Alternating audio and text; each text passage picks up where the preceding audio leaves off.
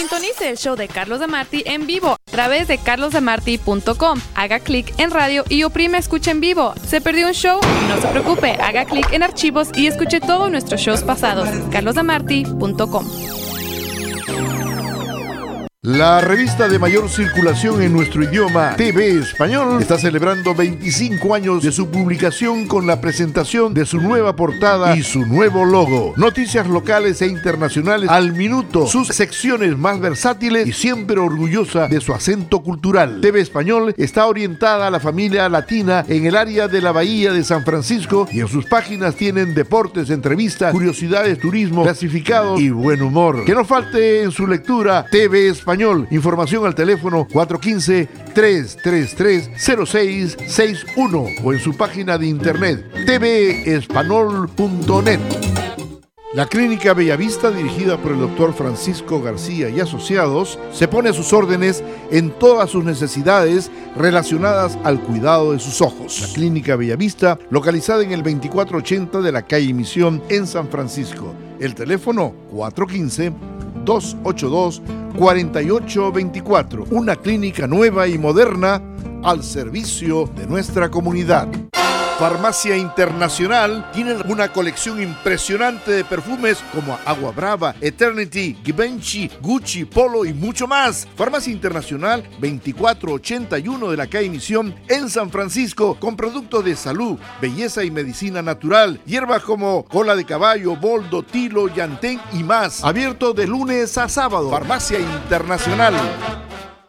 Visite la mueblería Corazón, la única latina en el área de la Bahía, y aproveche los largos años de experiencia desde los tiempos de Pablo Saavedra, la reina Nora Marín y ahora con Sergio, no el bailador, sino el rey de los precios cómodos. Los muebles que usted está buscando los tiene Corazón, la mueblería. Estamos seguros que encontrará los muebles para su hogar, sistema de apartado, hay súper especiales, todo de primera, lindo diseño. 4889 de la calle Misión, esquina con Franz, en San Francisco. Colchones de marca Simpson, 415-584-1005.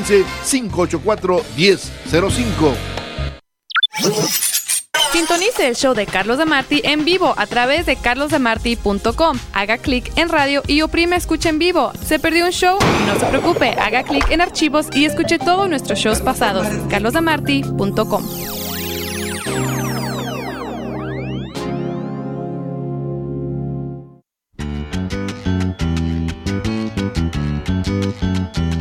El programa de Carlos Demarty es presentado en su integridad por Los Portales Medical Center en San Francisco, el lugar de la salud para la comunidad hispana. Visite Los Portales Medical Center en el 2480 de la calle Misión, San Francisco, entre la 20 y 21 calles.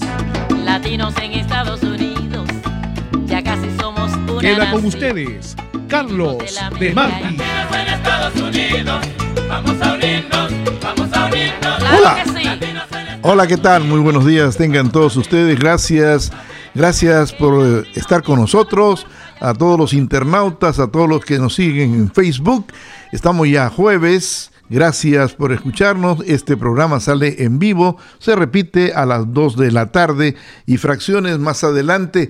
Esta forma de comunicarnos con ustedes bien fácil de lograr. Si usted busca en internet Carlos Demarty, todo juntito con Y al último, .com, y ahí usted decide si escucha o quiere música, programas anteriores y etcétera.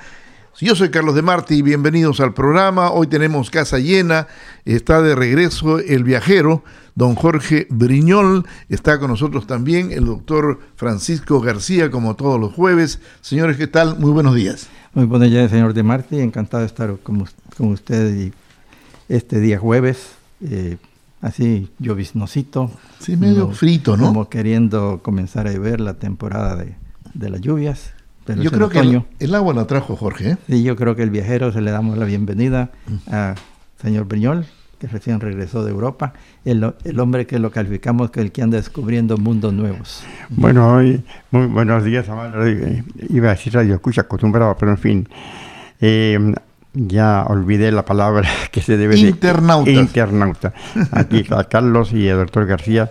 Qué linda coincidencia estar aquí con usted, doctor, hoy día, sobre todo después que se ha sabido que ahora que 3 médicos recibió el premio de Nobel, y que tienen que ver con su carrera, que tienen que ver con su... Así que me alegró saber que los tres tienen personas que han progresado en el tema de la cura, la prevención de los ojos, y así que está en su salsa. Y excelente noticia, porque eso ha revolucionado no solo la ciencia de la oftalmología, que fue donde primero se comenzaron a aplicar los rayos láser, ¿verdad? Porque los medios transparentes del ojo han permitido llegar al interior del ojo, a la retina, comenzar a tratar diabéticos desde hace como 50 años, pero con otras formas, con la luz solar y después luz de incandescente de las lámparas de xenón que usaban para proyectar las películas, y después se llegó al método que ahora se usa desde hace 30 años, los rayos láser, que se aplican directamente a la retina.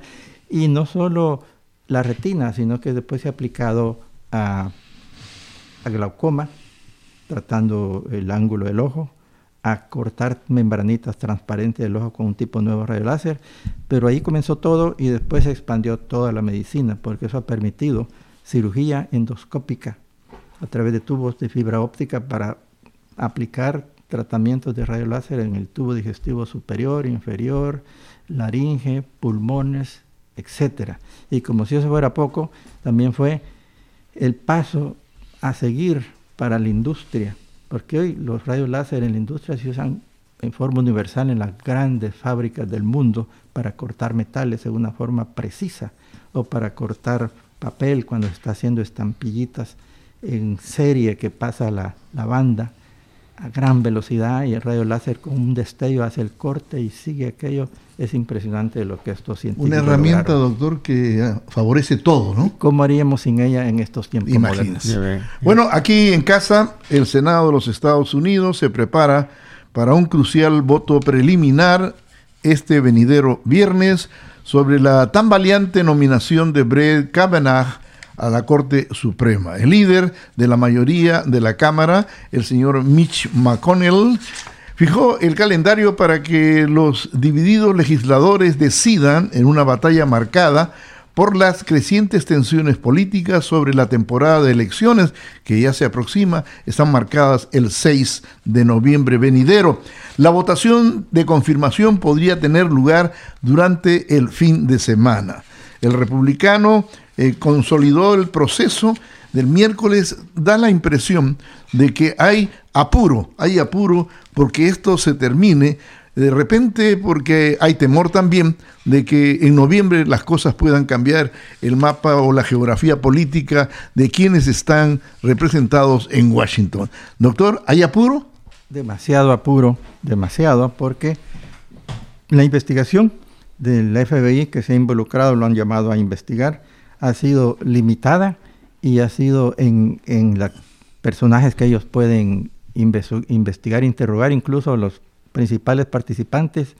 Al señor Brett Kavanaugh no están supuestos a interrogarlo, no lo han hecho, y a la acusadora, la señora Ford, y tampoco la han entrevistado, y entonces aquello ha sido limitado en la cantidad de personas que tienen que interrogar, y limitado en el tiempo. Hay una prisa de que esto tiene que terminarse en 2 o 3 días, lo que es una investigación lleva semanas o meses.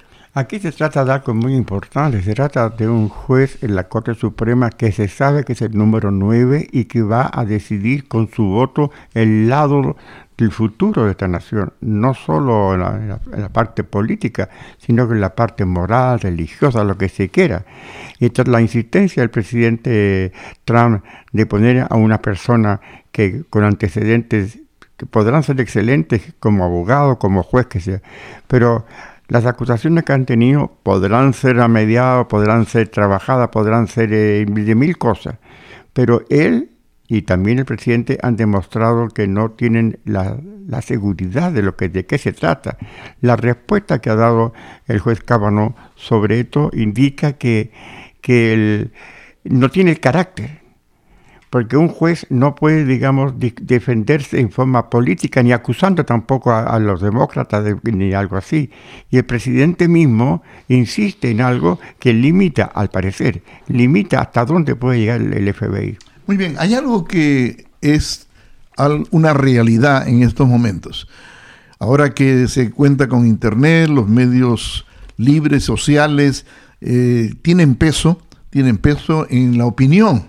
Ahora, lo que dice el doctor de que hay apuro, de que se está haciendo solamente para cumplir una investigación que de repente no llega a la profundidad necesaria, como dice Jorge, que se tiene que ahondar en esto porque lo que se va a nombrar es algo muy importante. Es un juez que, si es nombrado, queda hasta que él pueda morir o se retire voluntariamente. Y siendo un hombre joven, pues esto va para muchos años más. Vamos a ver qué pasa. Ahora, siguiendo con el presidente, ustedes escucharon hace mucho, y durante la campaña especialmente, de que los medios de prensa descubrieron de que el presidente pues no cumplía como usted eso de pagar impuestos. Los impuestos deben pagarse pues por obligación. Todos los que producen dinero en este país tienen que pagar impuestos.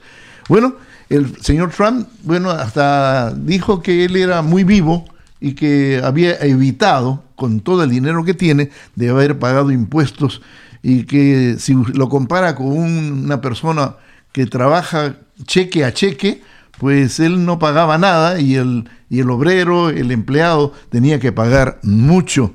Bueno, dicen que, doctor, enojarse con la prensa en cualquier circunstancia no es una buena idea, pues la prensa ha comenzado a escarbar, y aunque Donald Trump insiste que no cometió delito alguno con sus impuestos, los expertos dicen que podrían tener que pagar millones de dólares en multas civiles si las autoridades estatales y federales comprueban un informe del New York Times, según el cual el presidente y su familia estafaron durante décadas a la Oficina de Rentas Internas de los Estados Unidos. Sí, y una de esas acusaciones es de que el impuesto de herencia por una fortuna de poco más de $1,000 millones que el padre le pasaba a los hijos, tenía que haber pagado de impuestos como 500 millones. Hicieron manipulaciones y terminaron pagando como 52 millones, entre otras cosas de lo que se acusa, como han manipulado la forma de declarar sus impuestos. Otra es ponerle precios a las propiedades muy bajos para pagar pocos impuestos, cuando la realidad es que las propiedades valían mucho más. Otra de las acusaciones, entre varias múltiples que le han hecho en ese aspecto. Lo que pasa siempre que el presidente Trump, y no es el único, cuando se está a esa altura, es que según su interpretación personal, no hay nada ilegal. Claro, porque el arte de manejar, de manipular, de engañar y todo con ese dinero y con abogados corruptos, lo que sea, pues les convence que esto es legal, y no es así. El New York Times, y a propósito del New York Times, en el camino de regreso volando vi las películas de Post, que no lo había visto, y me hizo recordar justamente este caso, como la prensa y finalmente la Corte Suprema le da la razón a la prensa, al deporte, diciendo tiene toda la necesidad y la obligación de decir la verdad y no le está robando nada a nadie. Debe y falla a favor del periódico. Aquí también, en este caso el New York Times, citando una gran cantidad de declaraciones de impuestos confidenciales y registros financieros, informó que de gran parte de esa fortuna llegó a Trump porque ayudó a sus padres a evadir impuestos, estableciendo una empresa falsa con sus hermanos para esconder millones de dólares en regalos de sus padres. ¿Qué pasa, doctor? Y esto de estar viviendo tantos años aquí en los Estados Unidos, ¿qué pasa cuando una persona se hace el vivo, entre comillas, y lo agarran en la mentira? Como que el IRS no perdona, ¿verdad? A nadie, y a veces ha agarrado hasta los más que nadie, otro departamento, otro mecanismo del Estado quería atrapar, como fue el famoso Al Capone. Claro. ¿Verdad? Que él había hecho contrabando, había promovido prostitución, había tenido ventas de licor ilegal, había mandado a asesinar gente. Pero con los impuestos no pudo. Pero no había declarado los impuestos que él tenía, y ahí lo agarraron, y ahí de eso no se escapó, no se libró. En cambio, la persona común y corriente, como todos nosotros, que recibimos dinerito por un cheque, todo documentado, Si no le quitan la mitad, es casi la mitad de lo que reciben en impuestos. Ellos, como usted ve, decían que las personas, está el sistema en tal forma que la inmensa masa de la población, todos nosotros, tenemos que pagar lo que tenemos que pagar, obligación. Los grandes capitales, los inversionistas, tienen una serie de mecanismos, muchos de ellos legales, para evadir impuestos, para evitar pagar impuestos. Esa es la enorme diferencia entre pecados mortales y veniales, ¿no? Sí. Bueno, en Escandinavia, por ejemplo, es verdad que le sacan a la gente hasta un 40% para los impuestos, pero en compensación y en serio, esa gente nace con educación y salud asegurada. Entonces, como que dice, vale la pena pagar los impuestos con agrado, porque se sabe que eso va a ser en provecho de toda la ciudadanía y no de unos pocos. Y fíjese que aquí, otra cosa, que aquí pagamos enorme cantidad de impuestos, casi como los países europeos, como los países escandinavos, porque pagamos el impuesto personal, federal, que es promedio 35-40%. Y paga impuestos locales, estatales, impuestos de ventas, sales tax, y una serie de taxas agregadas que usted suma y tiene 55-60% de sus ingresos, y no recibe lo que los países escandinavos reciben, que es medicina universal, cuidado universal de salud, medicamentos incluidos, educación incluida, primaria, secundaria, universidad. Todo el mundo se va limitando de acuerdo al esfuerzo que pone, a la capacidad intelectual. Todo eso está incluido, ¿verdad? Pero aquí pagamos enorme cantidad de impuestos y nada está incluido. Vamos a una pausa y al regresar hablaremos del caso Fujimori en el Perú. Con su permiso. Farmacia Internacional tiene una colección impresionante de perfumes como Agua Brava, Eternity, Givenchy, Gucci, Polo y mucho más. Farmacia Internacional 2481 de la calle Misión en San Francisco, con productos de salud, belleza y medicina natural, hierbas como cola de caballo, boldo, tilo, llantén y más. Abierto de lunes a sábado. Farmacia Internacional. Visite la mueblería Corazón, la única latina en el área de la Bahía, y aproveche los largos años de experiencia desde los tiempos de Pablo Saavedra, la reina Nora Marín y ahora con Sergio, no el bailador, sino el rey de los precios cómodos. Los muebles que usted está buscando los tiene Corazón, la mueblería. Estamos seguros que encontrará los muebles para su hogar, sistema de apartado, hay súper especiales, todo de primera, lindo diseño. 4889 de la calle Misión, esquina con Franz, en San Francisco. Colchones de marca Simpson, 415-584-1005. En la clínica Temascal, la doctora Liliana Tomona atiende amable en español y uno se siente como en familia. Les habla la doctora Liliana Tomona de la Clínica Temascal en Fremont, donde contamos con tratamientos para solucionar su problema de piel. Si usted tiene acné, la Clínica Temascal tiene la máquina hidrafacial para limpiar y hacer extracciones sin necesidad de usar antibióticos. Manchas, estrías por el embarazo o quiere remover el vello molestoso, es posible con láser de alta tecnología y seguridad. Si usted tiene cicatrices quirúrgicas por caídas o traumas o de acné, hay solución con microagujas. Llame usted a la doctora Liliana Tomona al teléfono 510-935-8111. La Clínica Temascal ofrece facilidades de pago sin intereses. Haga su cita al 510-935-8111. Carlos Demarty trae siempre variedad. Amigos, ya se acercan las elecciones importantes marcadas para este venidero martes 6 de noviembre.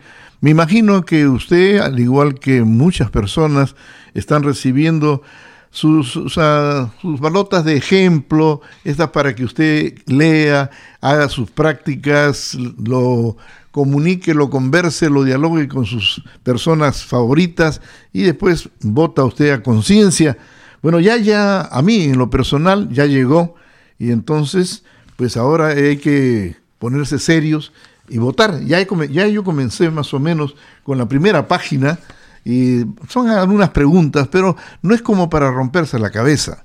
Lo importante de traer a colación esto es de que aquí usted puede votar por correo, que es la clave para que usted en la comodidad de su hogar reciba la balota, la llene usted, la ponga en un sobrecito que viene, el mismo Estado lo proporciona, lo ponga en el buzón antes de las elecciones y su voto cuenta.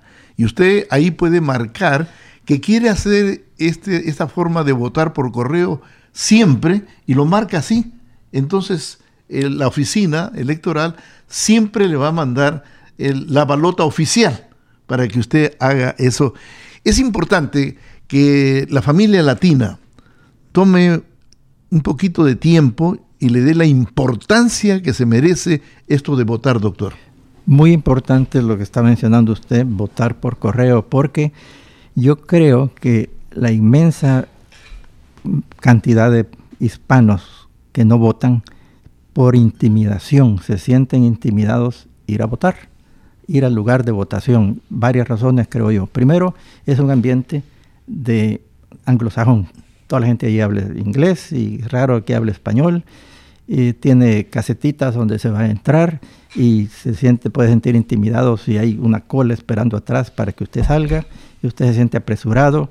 Y en ese momento, especialmente si no lleva una lista por quién va a votar, más se le complica, presión, más presión. Y entonces de aquella angustia de que qué va a ser un mal papel, a saber qué va a pasar, no va y no vota. Voto perdido. Importantísimo, preferible pedir que le manden la boleta por correo. En la tranquilidad del hogar, consultando con otros miembros de la familia o con amigos si no entiende algunas proposiciones, para que usted con esa tranquilidad del hogar vote, se tome su tiempo. Esas cosas son importantes, la decisión de su voto, para no hacerla precipitadamente. Puede hacerle minutos, horas o días, y usted está tranquilo que lo completó todo, lo selló, lo mandó por correo, no tiene que madrugar ese día a la votación, no tiene que dejar de trabajar si ese día usualmente todo el mundo está trabajando. Tiene que ir al médico. En este país sucede esa cosa extraordinariamente ridícula, que las votaciones son los días de trabajo. En otros países del mundo, incluyendo El Salvador, se votan los domingos, cuando nadie trabaja, y así es creo que en Latinoamérica, nadie trabaja todo el tiempo, tiene que ir a votar y le exigen allá a uno que vote, ¿verdad? Es una obligación. Aquí eso es voluntario, lo cual es una pérdida terrible. Acuérdese que la elección pasada presidencial, de los 23 millones de hispanos que pudimos haber votado, 13 millones no votaron. Qué pena. Mire qué terrible. Si no tan fácil, Jorge, si no tan fácil, ¿por qué no lo hacemos? El ADN, la flojera, la postergación, no toman conciencia de la prioridad que tiene lo que tienen que hacer. Están en sus manos, le están dando la posibilidad en sus manos para que puedan decidir los destinos del país en que viven, en que han adoptado. Parece que preferirían las marchas, las protestas, no, hay algo legal que son el voto, y me parece excepcional poder insistir en acostumbrarse al voto por correo. Hay tiempo para contestar, en familia se pueden juntar también, porque es muy cierto lo que dice el doctor. Muchas veces las personas se sienten intimidadas a ir a hacer fila donde hay un ambiente más o menos en inglés y se sienten mal. Entonces que ocupen el otro canal, que es el motivo del correo. Pero es cierto, hay una dejación inmensa que hay que levantar. Yo creo que lo que más escucho decir, pero un voto más, un voto menos. Ahí está el comienzo del error, ¿no? Del error. No es cuestión de un voto más, un voto menos. Es un voto, ¿por qué no piensa mejor? Mi voto es decisivo. Piensa así, mi voto es decisivo, no un voto más y un voto menos. Imagínense eso que dices tú, un voto más o un voto menos, Jorge. Históricamente, aquí en los Estados Unidos, aunque no es oficial, se habla inglés. Pero cuando se decidió qué o cuál era el idioma que iban a estar en los documentos, en el Congreso, en los poderes del Estado, por un voto, porque aquí había mucha gente inmigrante de Alemania, por un voto se ganó para hacerlo en inglés. Si no, en este momento estaríamos tratando de aprender un poco de alemán. En fin, así es importante. Lo que tú dices, un voto es el más importante. Y ojalá que el voto de usted sea así. Mira, aquí está lo que piden, que esto es un requisito para hacer que usted pueda votar por correo. Le piden su nombre, que me imagino lo sabe, su día de nacimiento, lo sabe, su residencia, que es donde le mandan las cartitas, y si usted tiene una dirección especial, la pone usted ahí. Ahora, si usted quiere que se lo hagan siempre quiere usted votar por correo. Ahora, usted todavía puede escoger el idioma, imagínense. Y aquí hay para chino, coreano, filipino, que lo habla muy bien Jorge, y español. Entonces, todo eso con tanta facilidad, ya es un pecado no hacerlo, ¿no, Jorge? Ya lo creo que sí es una negligencia enorme, pero eso se arrastra también de donde se viene inclusive. Es que yo creo que también una de las razones, argumentos, mejor dicho, que ellos tienen en que no creen en el sistema democrático, no creen en los políticos, pero esa también es una autodisculpa. En la mayoría de las veces buscan un pretexto para justificar una actitud que hay que decirlo como debe ser, es tonta, es estúpida y no se aprovecha realmente un medio legal tan simple para decidir no solo el destino del país, sino como usted viva. De cómo usted viva el futuro depende del voto que tenga hoy día. Y acordémonos dos cosas que ha mencionado el señor Viñola, importantísimas de hacer énfasis. Ya llegamos al punto de que la persona mayor dice, a mí ya no me afecta mucho mi voto, yo ya tengo todo lo que tengo que tener, ¿para qué? Pero recuerde que tenemos hijos, y tenemos nietos, y tenemos amigos de la misma grupo étnico que se van a beneficiar si votamos o perjudicar si no votamos, primero. Segundo, otra cosa que mencionó importante, es bueno que haya marchas y protestas y todo eso, ¿verdad? Pero la mitad de esa energía debería gastarse en llamar a la gente a que se inscriba a votar por correo, ¿verdad? Para que se haga la votación, para que voten. Claro. Porque las marchas son buenas y bonitas y salen en la televisión, pero es un grupo poco de gente la que participa y otro poco pequeño el que las ve. Entonces, y a veces hasta resultan estas marchas contraproducentes porque son malinterpretadas. Y hay gente que dice, mire, esa gente que si no le gusta que se vaya del país y esas tonterías que se dicen. Entonces, a evitar hacer las vidas más fácil. Tan mal interpretadas que aparecen los manifestantes marchando, que aparece por ahí una bandera de México, una bandera de El Salvador, y dicen, mire, esto no creen en este país, sino que en el país de ellos. Entonces viene la malinterpretación. Y hasta con la fotografía de Che Guevara, por ejemplo. Y si a eso le agrega que por ahí aparecen agentes provocadores botando contenedores de basura o lugares de periódicos para provocar y darle mala imagen a los manifestantes. Dicen, mire, estos manifestantes, ese es el tipo de gente que está manifestando. Entonces, la mala imagen también comienza a surgir ahí. Qué curioso, ¿no? Qué curioso. Muy bien, ahora vamos al Perú. En el Perú hay un ambiente muy tenso por el hecho de que se supo ayer que un juez de la Corte Suprema de Justicia del Perú pues determinó que el indulto del que fue favorecido el expresidente Alberto Fujimori es nulo. Es más, la decisión del juez dijo lo siguiente, y que lo vuelvan a poner en la cárcel para que él cumpla su condena de 25 años, etcétera.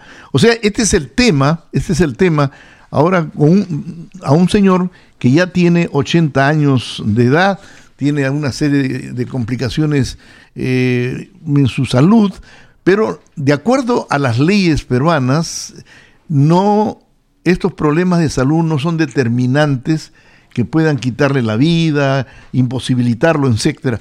O sea, de que ahora en primera instancia, y hay que hacer una aclaración, lo que ha determinado este juez puede ser apelable. Entonces, todavía tienen oportunidad de que las personas que en este caso están tratando de ayudar a Alberto Fujimori puedan poner sus verdades jurídicas para ver si es posible de determinar que el presidente que le dio el indulto a Alberto Fujimori, Pedro Pablo Kuczynski, estaba en su derecho como presidente. Ahora, el gran problema a resolver es que la condena de Alberto Fujimori es por derechos humanos. Entonces, eso hace que se limite el indulto. Se puede indultar a personas que han cometido otra clase de delitos, etcétera, etcétera. Pero cuando se trata de derechos humanos, las cosas se complican, doctor. Se complican seriamente porque desde el punto de vista humanitario y de familia y médico, uno dice, pobre, el señor expresidente Fujimori está enfermo, gravemente enfermo, se ve mal y necesita misericordia, compasión, pero la ley es la ley también. Como dice usted, los cargos contra él son gravísimos de derechos humanos, como en El Salvador, para darle un ejemplo, hay personajes acusados de que en muchos casos el tiempo de investigación expira, pero ellos están acusados de genocidio y ese cargo nunca expira. Esa gente siempre la están persiguiendo y si sale del país, la agarran, porque en El Salvador los han perdonado, pero las cortes internacionales los quieren llevar a la justicia y hacerle juicio y a ver qué sucede por cargos contra los derechos humanos y en este caso en particular de El Salvador es genocidio.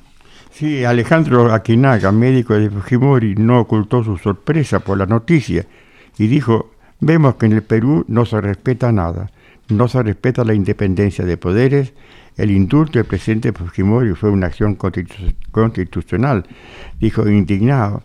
Pero como usted dice, doctor, también el juez giró las órdenes de ubicación y captura contra el expresidente Fujimori a fin de que sea reingresado al establecimiento penitenciario que designe la autoridad penitenciaria y, por otro lado, como dice Carlos, queda todavía un respiro. Hay que entender ciertas cosas, Jorge y el doctor García. Cuando se anuló, se le dio el indulto a Fujimori, hay que pensar en el otro lado.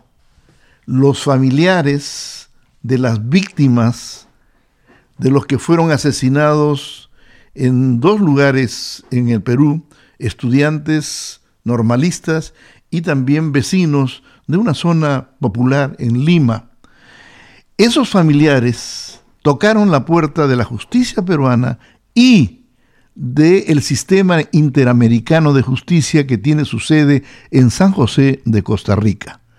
Los jueces, porque el Perú tiene que, en cierta forma, tener una conducta internacional en respecto a cómo hacen las leyes y cómo las hacen cumplir. Entonces, la Corte Internacional de Justicia de San José determinó de que no estaba claro, que había sido esto muy a la ligera, que se habían evitado una serie de procesos que son necesarios y que había que revisarlo, y le dieron un plazo al Perú a fines de este mes de octubre para ver si era válido o no válido este indulto. Por otro lado, el presidente Fujimori ha sido encontrado culpable en el sistema en varias oportunidades.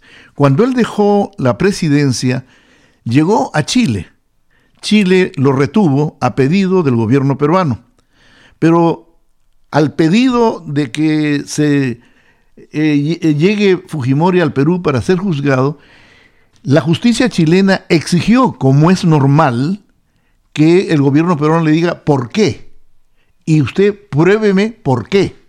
Entonces se hicieron los famosos cuadernillos explicando en términos jurídicos por qué el Perú necesitaba la extradición de Fujimori. De los 12 cuadernillos, el Estado chileno solamente admitió 9. Significa de que al llevar a Fujimori al Perú, solamente por esos 9 podría ser juzgado, no por los rechazados por el gobierno chileno. O sea, se hizo un juicio, después se repitió el juicio y pues en ese ambiente ha habido como que un sismo en toda la nación. Hay gente que piensa de que Alberto Fujimori es un héroe, mientras que hay una parte muy importante que dice que es un criminal. Una pregunta. Sí, como se sabe, se acusa a Fujimori de haber combatido a Sendero Luminoso. ¿Hay alguien en el Perú, las víctimas de Sendero Luminoso, ¿Se le ha hecho justicia a ellos como se pide la justicia para Fujimori? Yo creo que sí, porque Abigail Mundman, el dirigente principal de Sendero Luminoso, está en cadena perpetua. Imagino que otros elementos menos notorios que él han de estar en iguales circunstancias, o sea que está haciendo justicia, tal vez no completa, pero hay justicia. Y lo que con Fujimori se aplica en este momento es que, a pesar de que le dieron indulto o perdón, bien humanamente razonable y sensato, no califica él para perdón, porque es una acusación tan grave que es contra los derechos humanos, que es genocidio. Porque ¿qué es genocidio? Es un exterminio sistemático de un grupo social por motivos de raza, religión o política. Él mató o mandó matar gente que estaba contra el régimen de él, a grupos, ¿verdad?, por razones políticas. Se equipara entonces con otras decisiones históricas, como por ejemplo al héroe Pétain en Francia, a pesar de que es un héroe nacional de la Primera Guerra Mundial, sin embargo en la Segunda Guerra Mundial se le acusó de traición y todo. Sí, pues hay una expresión muy popular, dice que no sepa tu mano izquierda lo que hace tu mano derecha, ¿no? Hay que reconocer que la administración del señor Fujimori en sus primeros años como presidente sí fue efectiva en muchos aspectos, la parte económica, la estabilidad del país y también en derrotar con métodos que no habían sido utilizados, pero él sí lo supo utilizar con elementos probos para dominar el Sendero Luminoso. Pero por otro lado, hay una serie de violaciones a las leyes peruanas, el dominio que su gobierno ejerció en el poder legislativo y en el poder judicial fue atroz. Compraban periódicos, compraban opiniones de las televisoras, era terrible, los robos eran prácticamente a la luz del día. Entonces, que la mano izquierda no sepa qué hace la mano derecha. O sea, de que hay que poner en la balanza los pros y los contras. Y muy cierto, por décadas los que queríamos conocer la linda patria suya de Perú no pudimos por el Sendero Luminoso y la violencia que había, hasta que llegó el presidente Fujimori y los combatió y los eliminó. Pero quizás el pobre tuvo un aliado y un asociado que le arruinó sus buenas intenciones. Un socio que era Vladimiro Montesinos, ¿verdad?, que corrompió todos los sistemas políticos y sociales del país, ¿verdad?, como dice usted, las cortes, la seguridad, la policía, y se cometieron muchas atrocidades. Podría ser que ni el mismo presidente sabía que estaban sucediendo, pero era el culpable y responsable. Salieron unos videos, doctor, no sé si usted se acuerda, Jorge, en donde el propio Vladimiro Montesinos, que era un hombre que no tenía un cargo, pero tenía un enorme poder, él recibía dinero del narcotráfico, pero en toneladas. Cobraba por la salida, los aterrizajes de los aviones, que se llevaban la coca de aquí para allá, etcétera, etcétera. Entonces, si había una persona, un político, por ejemplo, o un periodista, él lo llamaba a su oficina y le decía, señor X, mire, en este maletín hay $4 millones y son para usted. La condición es que lo disfrute, pero que ya deje de molestar, ¿no? Y que modere su lenguaje, modere sus críticas al gobierno. O sea, compraban a todo el mundo. Los jueces eran los mismos. O sea que no podía haber una justicia realmente si no había un tráfico de dólares. Y además se acuerda que no solo los compraba, sino los chantajeaba, porque los grababa y los filmaba. O sea que no podían decir nada, los tenía controlados. Ante un chantajista hay otro, ¿no? Uno que coleccionaba los videos, porque no eran uno, eran muchos, agarró uno y lo vendió. Y lo sacó a luz y se cayó el régimen. Y fue la ruina. ¿Y sabe qué? Es en estos tiempos modernos el moderno Rasputín en Perú, que controlaba todo lo que era el gobierno, así como lo hizo Rasputín en la época de los zares en Rusia. Le llamaban a todos estos señores, se les llama la eminencia gris.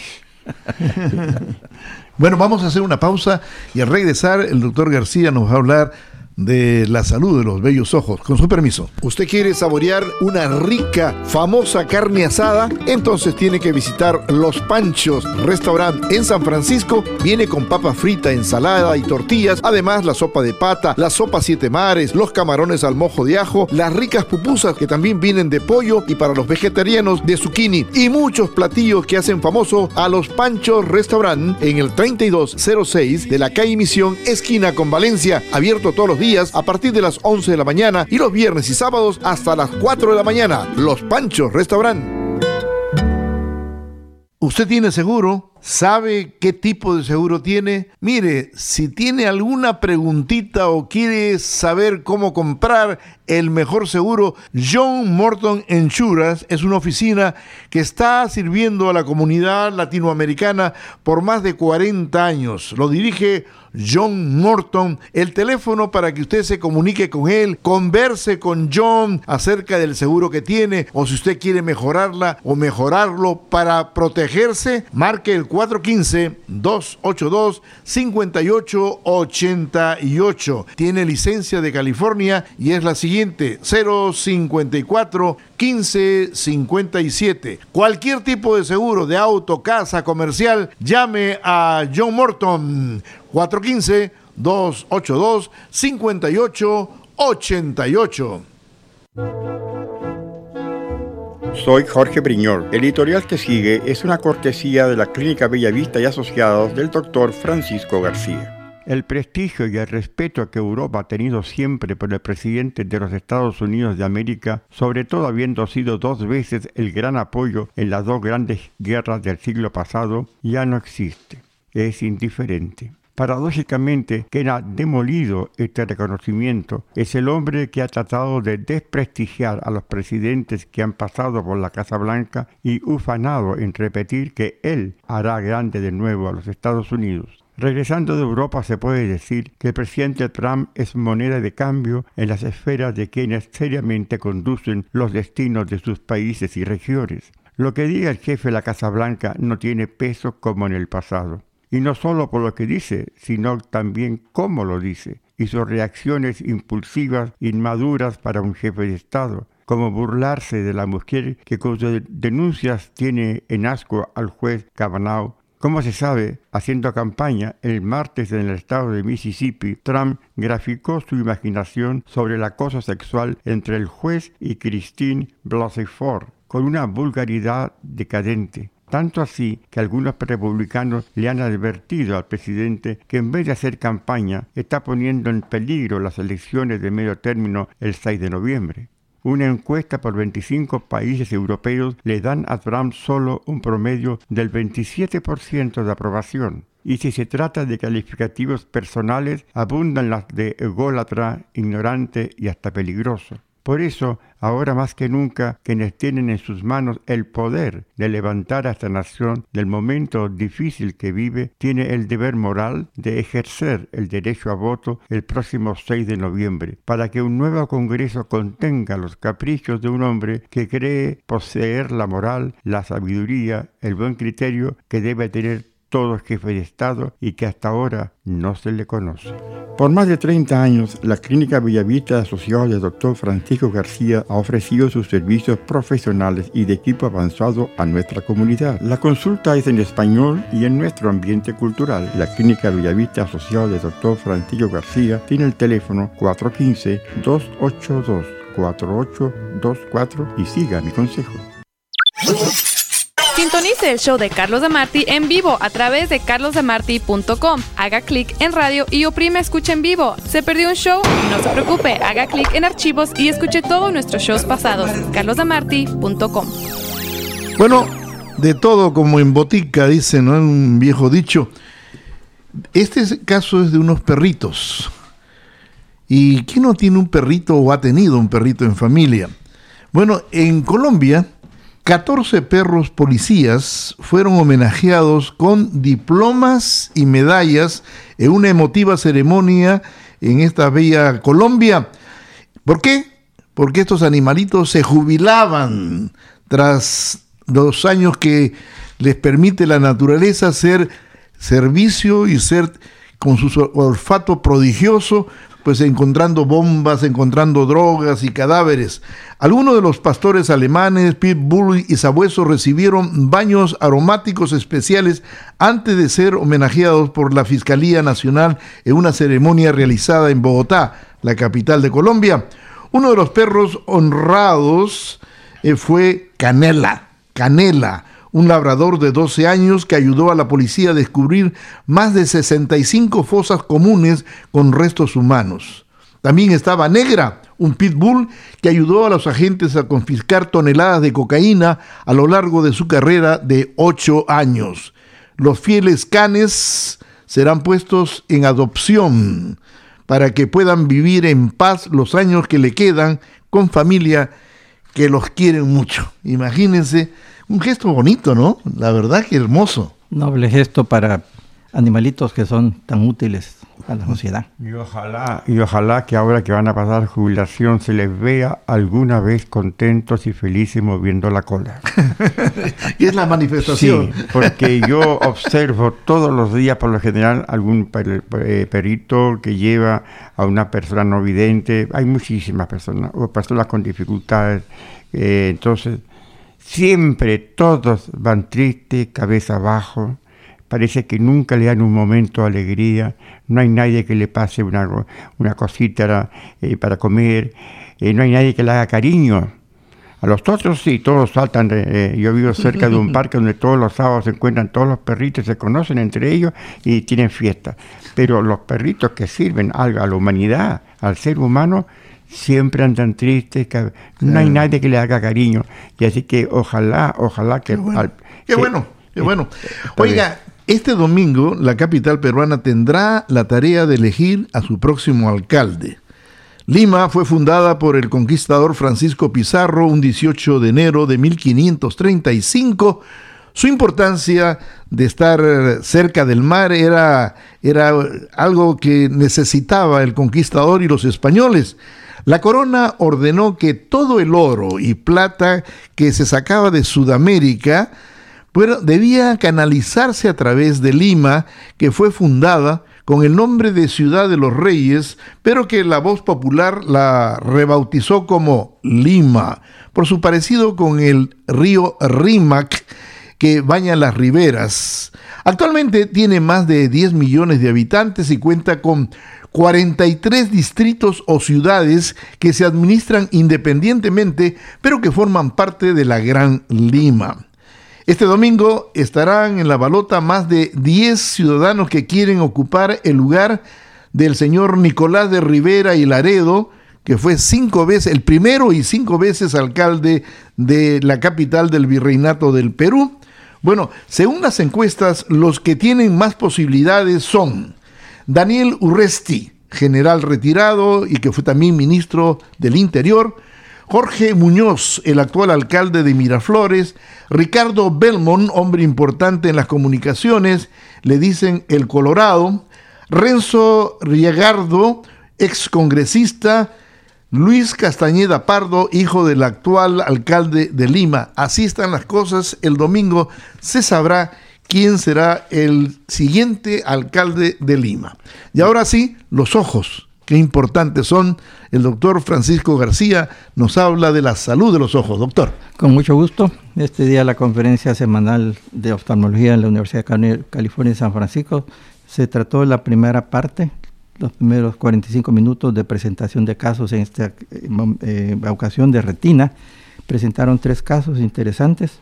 El primero fue de una joven señora de 38 años que tuvo un examen completamente normal en la oficina de un especialista de ojos fuera de la universidad, pero encontraron que en la tomografía de la retina, la parte central de la retina, que es la mácula, la parte central, que es la fobia, una microscópica depresión, estaba ausente, no estaba en ese paciente. Y entonces lo mandaron ahí para ver qué pasaba. Visión normal, todo normal, no tiene ninguna queja, excepto ese hallazgo tomográfico. Ellos le hicieron estudios completos y tuvieron que hacer un diagnóstico diferencial, porque hay casos en que puede aparecer esa ausencia de la fobia en albinismo ocular, en prematurez, los niños nacen prematuros, ya cuando se desarrolla mal la prematurez y viene una retinopatía que se llama de la prematurez, o hay otra condición que se llama fobia plana, y todos esos casos le dan una visión bastante normal o normal. Y así es que le hicieron toda clase de estudios y concluyeron que el 3% de los niños que nacen tienen esa condición y tienen visión normal, todo es normal. Pero hay otros casos que pueden tener esa misma apariencia, pero si hay enfermedad. Y entonces se llama lo que se llama hipoplasia de la fobia, que tiene visión disminuida, que tiene electroretinograma normal y que tiene la zona vascular de la fobia absente, o sea que hay vasos, hay capilares que no deberían estar. Así que fue interesante ver cómo este caso resultó siendo normal y descartaron los procesos anormales. El segundo caso fue de una joven de 15 años que había nacido prematura, de 26 semanas cuando nació, bien prematurita, poco peso, y desarrolló todos los problemas que desarrollan esos niños cuando desarrollan retinopatía de la prematurez. Y la lograron rescatar dándole los tratamientos que se usan modernos cuando los niños son recién nacidos, infantes, tratamientos con rayos láser o crioterapia, congelación, para evitar que la neoescalación progrese. A ella la lograron controlar, pero sucede que a los 16 años desarrolló un desprendimiento de retina de un ojo, que se lo trataron con una forma de la tecnología moderna sumamente complicada, pero altamente eficaz, que consiste en hacer vitrectomía, entrar aparatitos, instrumentos que cortan la gelatina fibrosa del ojo, hacen endofotocoagulación, ponen una sustancia que puede ser aire o puede ser silicón líquido para mantener la retina en su puesto, y terminó ya con resultados maravillosos, una visión de 20/25, pero hay que recordar que estos casos y estos niños que nacen prematuros están expuestos a enorme cantidad de problemas en los ojitos, y ella calificaba con varios de esos, porque estos niños pueden tener complicaciones como son cicatrices en la retina, miopía alta, desplace de la mácula, el centro de la visión está desplazada, estrabismo, ojitos torcidos, ambliopía, ojitos con visión débil, nistagmos, el ojito se mueve en una forma persistente, anisometropia, que es decir que la gradación de un ojo es diferente del otro, glaucoma, catarata temprana, agujeros de la retina o desprendimientos de retina. Entonces todo eso tenemos que estar conscientes cuando estamos enfrente de un niño o un adulto o una persona joven que ha tenido historia de prematurez.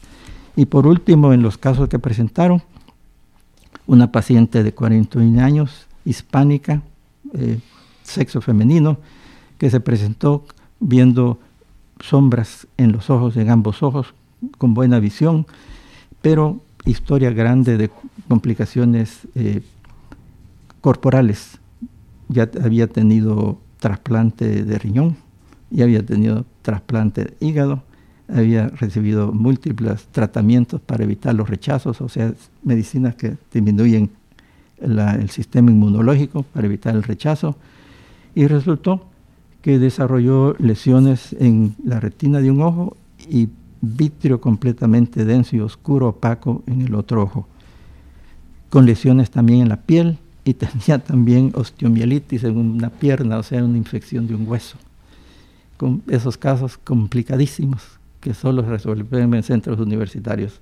Y resultó que el diagnóstico lo hicieron de una biopsia de una lesión de la piel, y resultó que era un hongo, coccidioidomicosis. Es un hongo que es prevalente en el Valle de San Joaquín y que bastante frecuente. En los últimos 7 años han aparecido 17,000 casos. Es un hongo que se puede tratar ahora efectivamente con los nuevos antimicóticos, como es el voriconazole o el miconazole, y incluso inyecciones dentro del ojo de esos medicamentos y medicamentos sistémicos, y en este caso tuvieron que operarla, hacerle vitrectomía para quitar todas las sustancias, y el ojo se salvó y quedó bien. Estos ojos antes se perdían, terminaban atrofiados. Y no solo bien, sino que con visión de 2025, ¿verdad? Visión extraordinaria, pero es tratamiento prolongado. Esta persona necesitó 32 inyecciones intravítreas, o sea, una cada semana o cada 2 semanas, pero los resultados son maravillosos porque le salvaron el ojo y les hicieron tratamiento sistémico, le salvaron la vida. Pero muchas personas de esas que han tenido este tipo de hongos a veces tienen que tomar sustancias antimicóticas o antihongos de por vida. Así que fueron 3 casos interesantes. Y el último, brevemente, la presentación de la conferencia magistral se relacionó a algo que el título es interesante: los monitos y la mácula. Quiere decir que usaron los monitos en el centro de primates de la Universidad de UC Davis, donde es uno de los mejores centros incluso para enseñar la medicina veterinaria en los Estados Unidos. Y ahí tienen muchos monitos que los estudian y les dan un tratamiento extraordinario, porque en este caso quieren investigar a los monitos y procurar cuidarlos lo mejor posible para que vivan y lleguen a la edad avanzada, para que sean equivalentes a la edad avanzada del ser humano después de 60, 70 años, que aparecen cambios en la mácula de degeneración macular relacionada con la edad. Entonces, interesante que los monitos viven como promedio de edad avanzada, llegan a los 25 años, máximo 30, que es el equivalente al ser humano de promedio 80 años. Y entonces pues, ahí aparecen lesiones, algunos de ellos, que son muy similares al humano.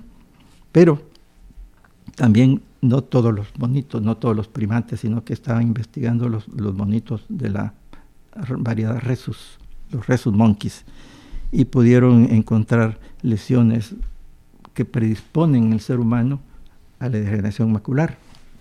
Estaban conscientes ellos de que las condiciones eran propicias para ver cuál era diferente entre el monito y el humano. Una de ellas es, primero, comparar las edades. La promedio de vida del monito, como decíamos, 25 años, del humano 80.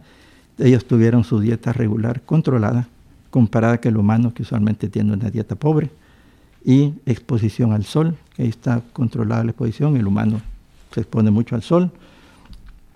Y por último, el monito tiene pigmento en la piel y en los ojos, que el humano a veces, entre más blanco es la persona, menos pigmento, menos protección.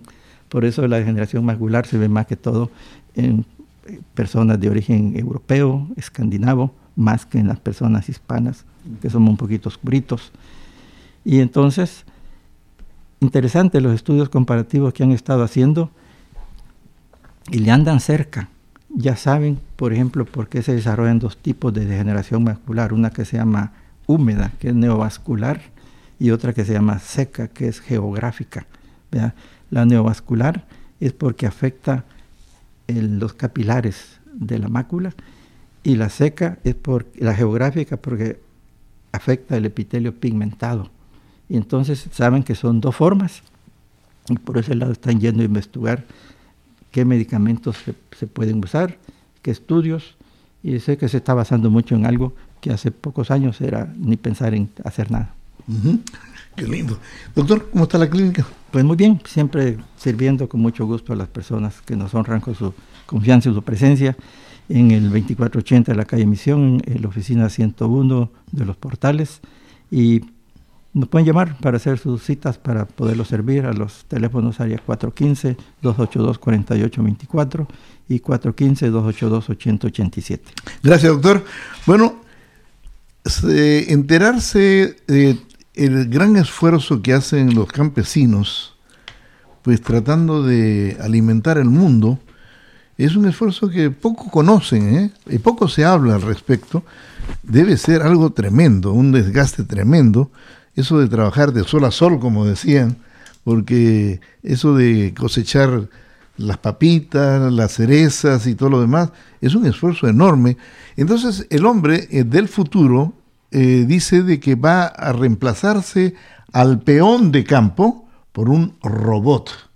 Y se está trabajando aquí en el estado de California para que un robot que pueda trabajar prácticamente sin descanso, pueda hacer que pueda cargar 1000 libras un solo robot, y que, por ejemplo,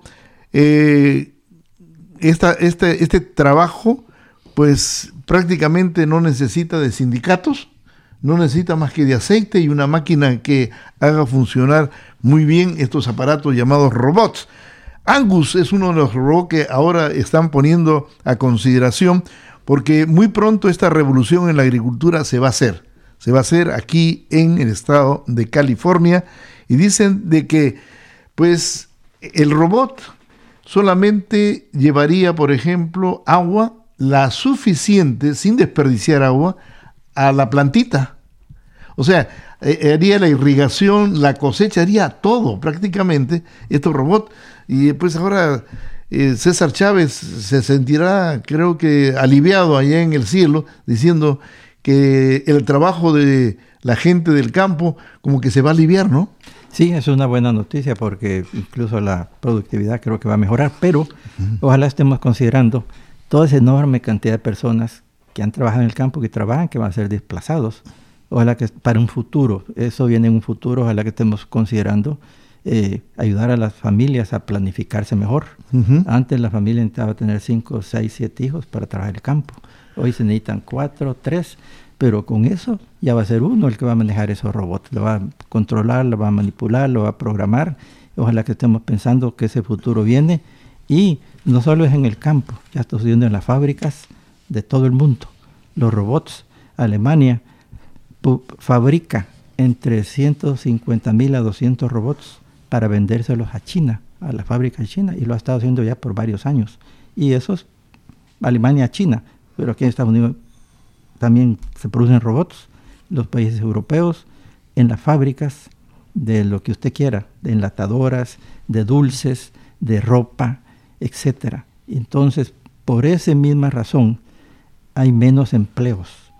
Y un mito de los que hay que comenzar a quitar es que si la gente americana ahorita no tiene empleos, no es porque el hispano o el que viene, el inmigrante, le quite el empleo, es porque ya no existen, porque se le quitaron los robots. Mientras más se mecanice la humanidad, más deshumana será.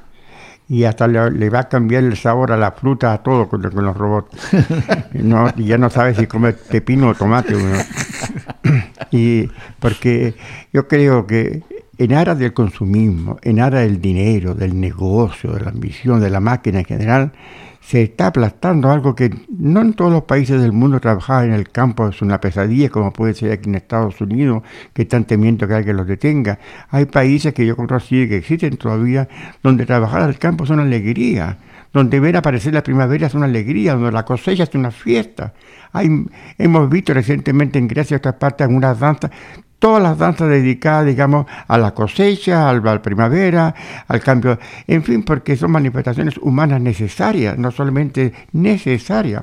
Ya lo creo que, pero como se trata de negocio y se trata de números, reemplazar al ser humano por un robot, yo creo que no es la mejor idea.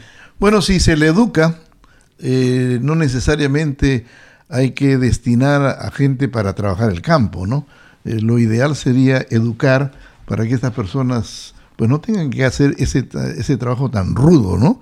O sea, que si va acompañado, como dice el doctor García, de que se produzca más y se produzca mejor, pero tomando en cuenta de quien deja ese trabajo puede hacer otro tipo de labor. Hay muchas cosas que hacer en el mundo. Y esas personas que a veces no tienen la educación, no tienen la preparación como para aspirar a otro puesto, pues la verdad que sudan la gota gorda, sudan la gota gorda. Bueno, el tiempo se nos ha ido de las manos, doctor García, muchas gracias por su visita. Gracias a usted. Al Siete Botas, pues nada menos que le damos la bienvenida. Jorge, será contigo hasta el lunes, ¿verdad? Buenas tardes. Gracias, felicidades. El programa de Carlos Demarty fue presentado en su integridad por Los Portales Medical Center en San Francisco, el lugar de la salud para la comunidad hispana. Visite Los Portales Medical Center en el 2480 de la calle Misión, San Francisco, entre la 20 y 21 calles. La Clínica Bellavista, dirigida por el Dr. Francisco García y Asociados, se pone a sus órdenes en todas sus necesidades relacionadas al cuidado de sus ojos. La Clínica Bellavista, localizada en el 2480 de la calle Misión en San Francisco. El teléfono 415-282-4824. Una clínica nueva y moderna al servicio de nuestra comunidad. Ahora en su computadora, 24 horas, Demarty.com, la radio, noticias y programas del recuerdo, ahora 24 horas. Entrevistas de verdadero interés, carlosdemarty.com, 24 horas.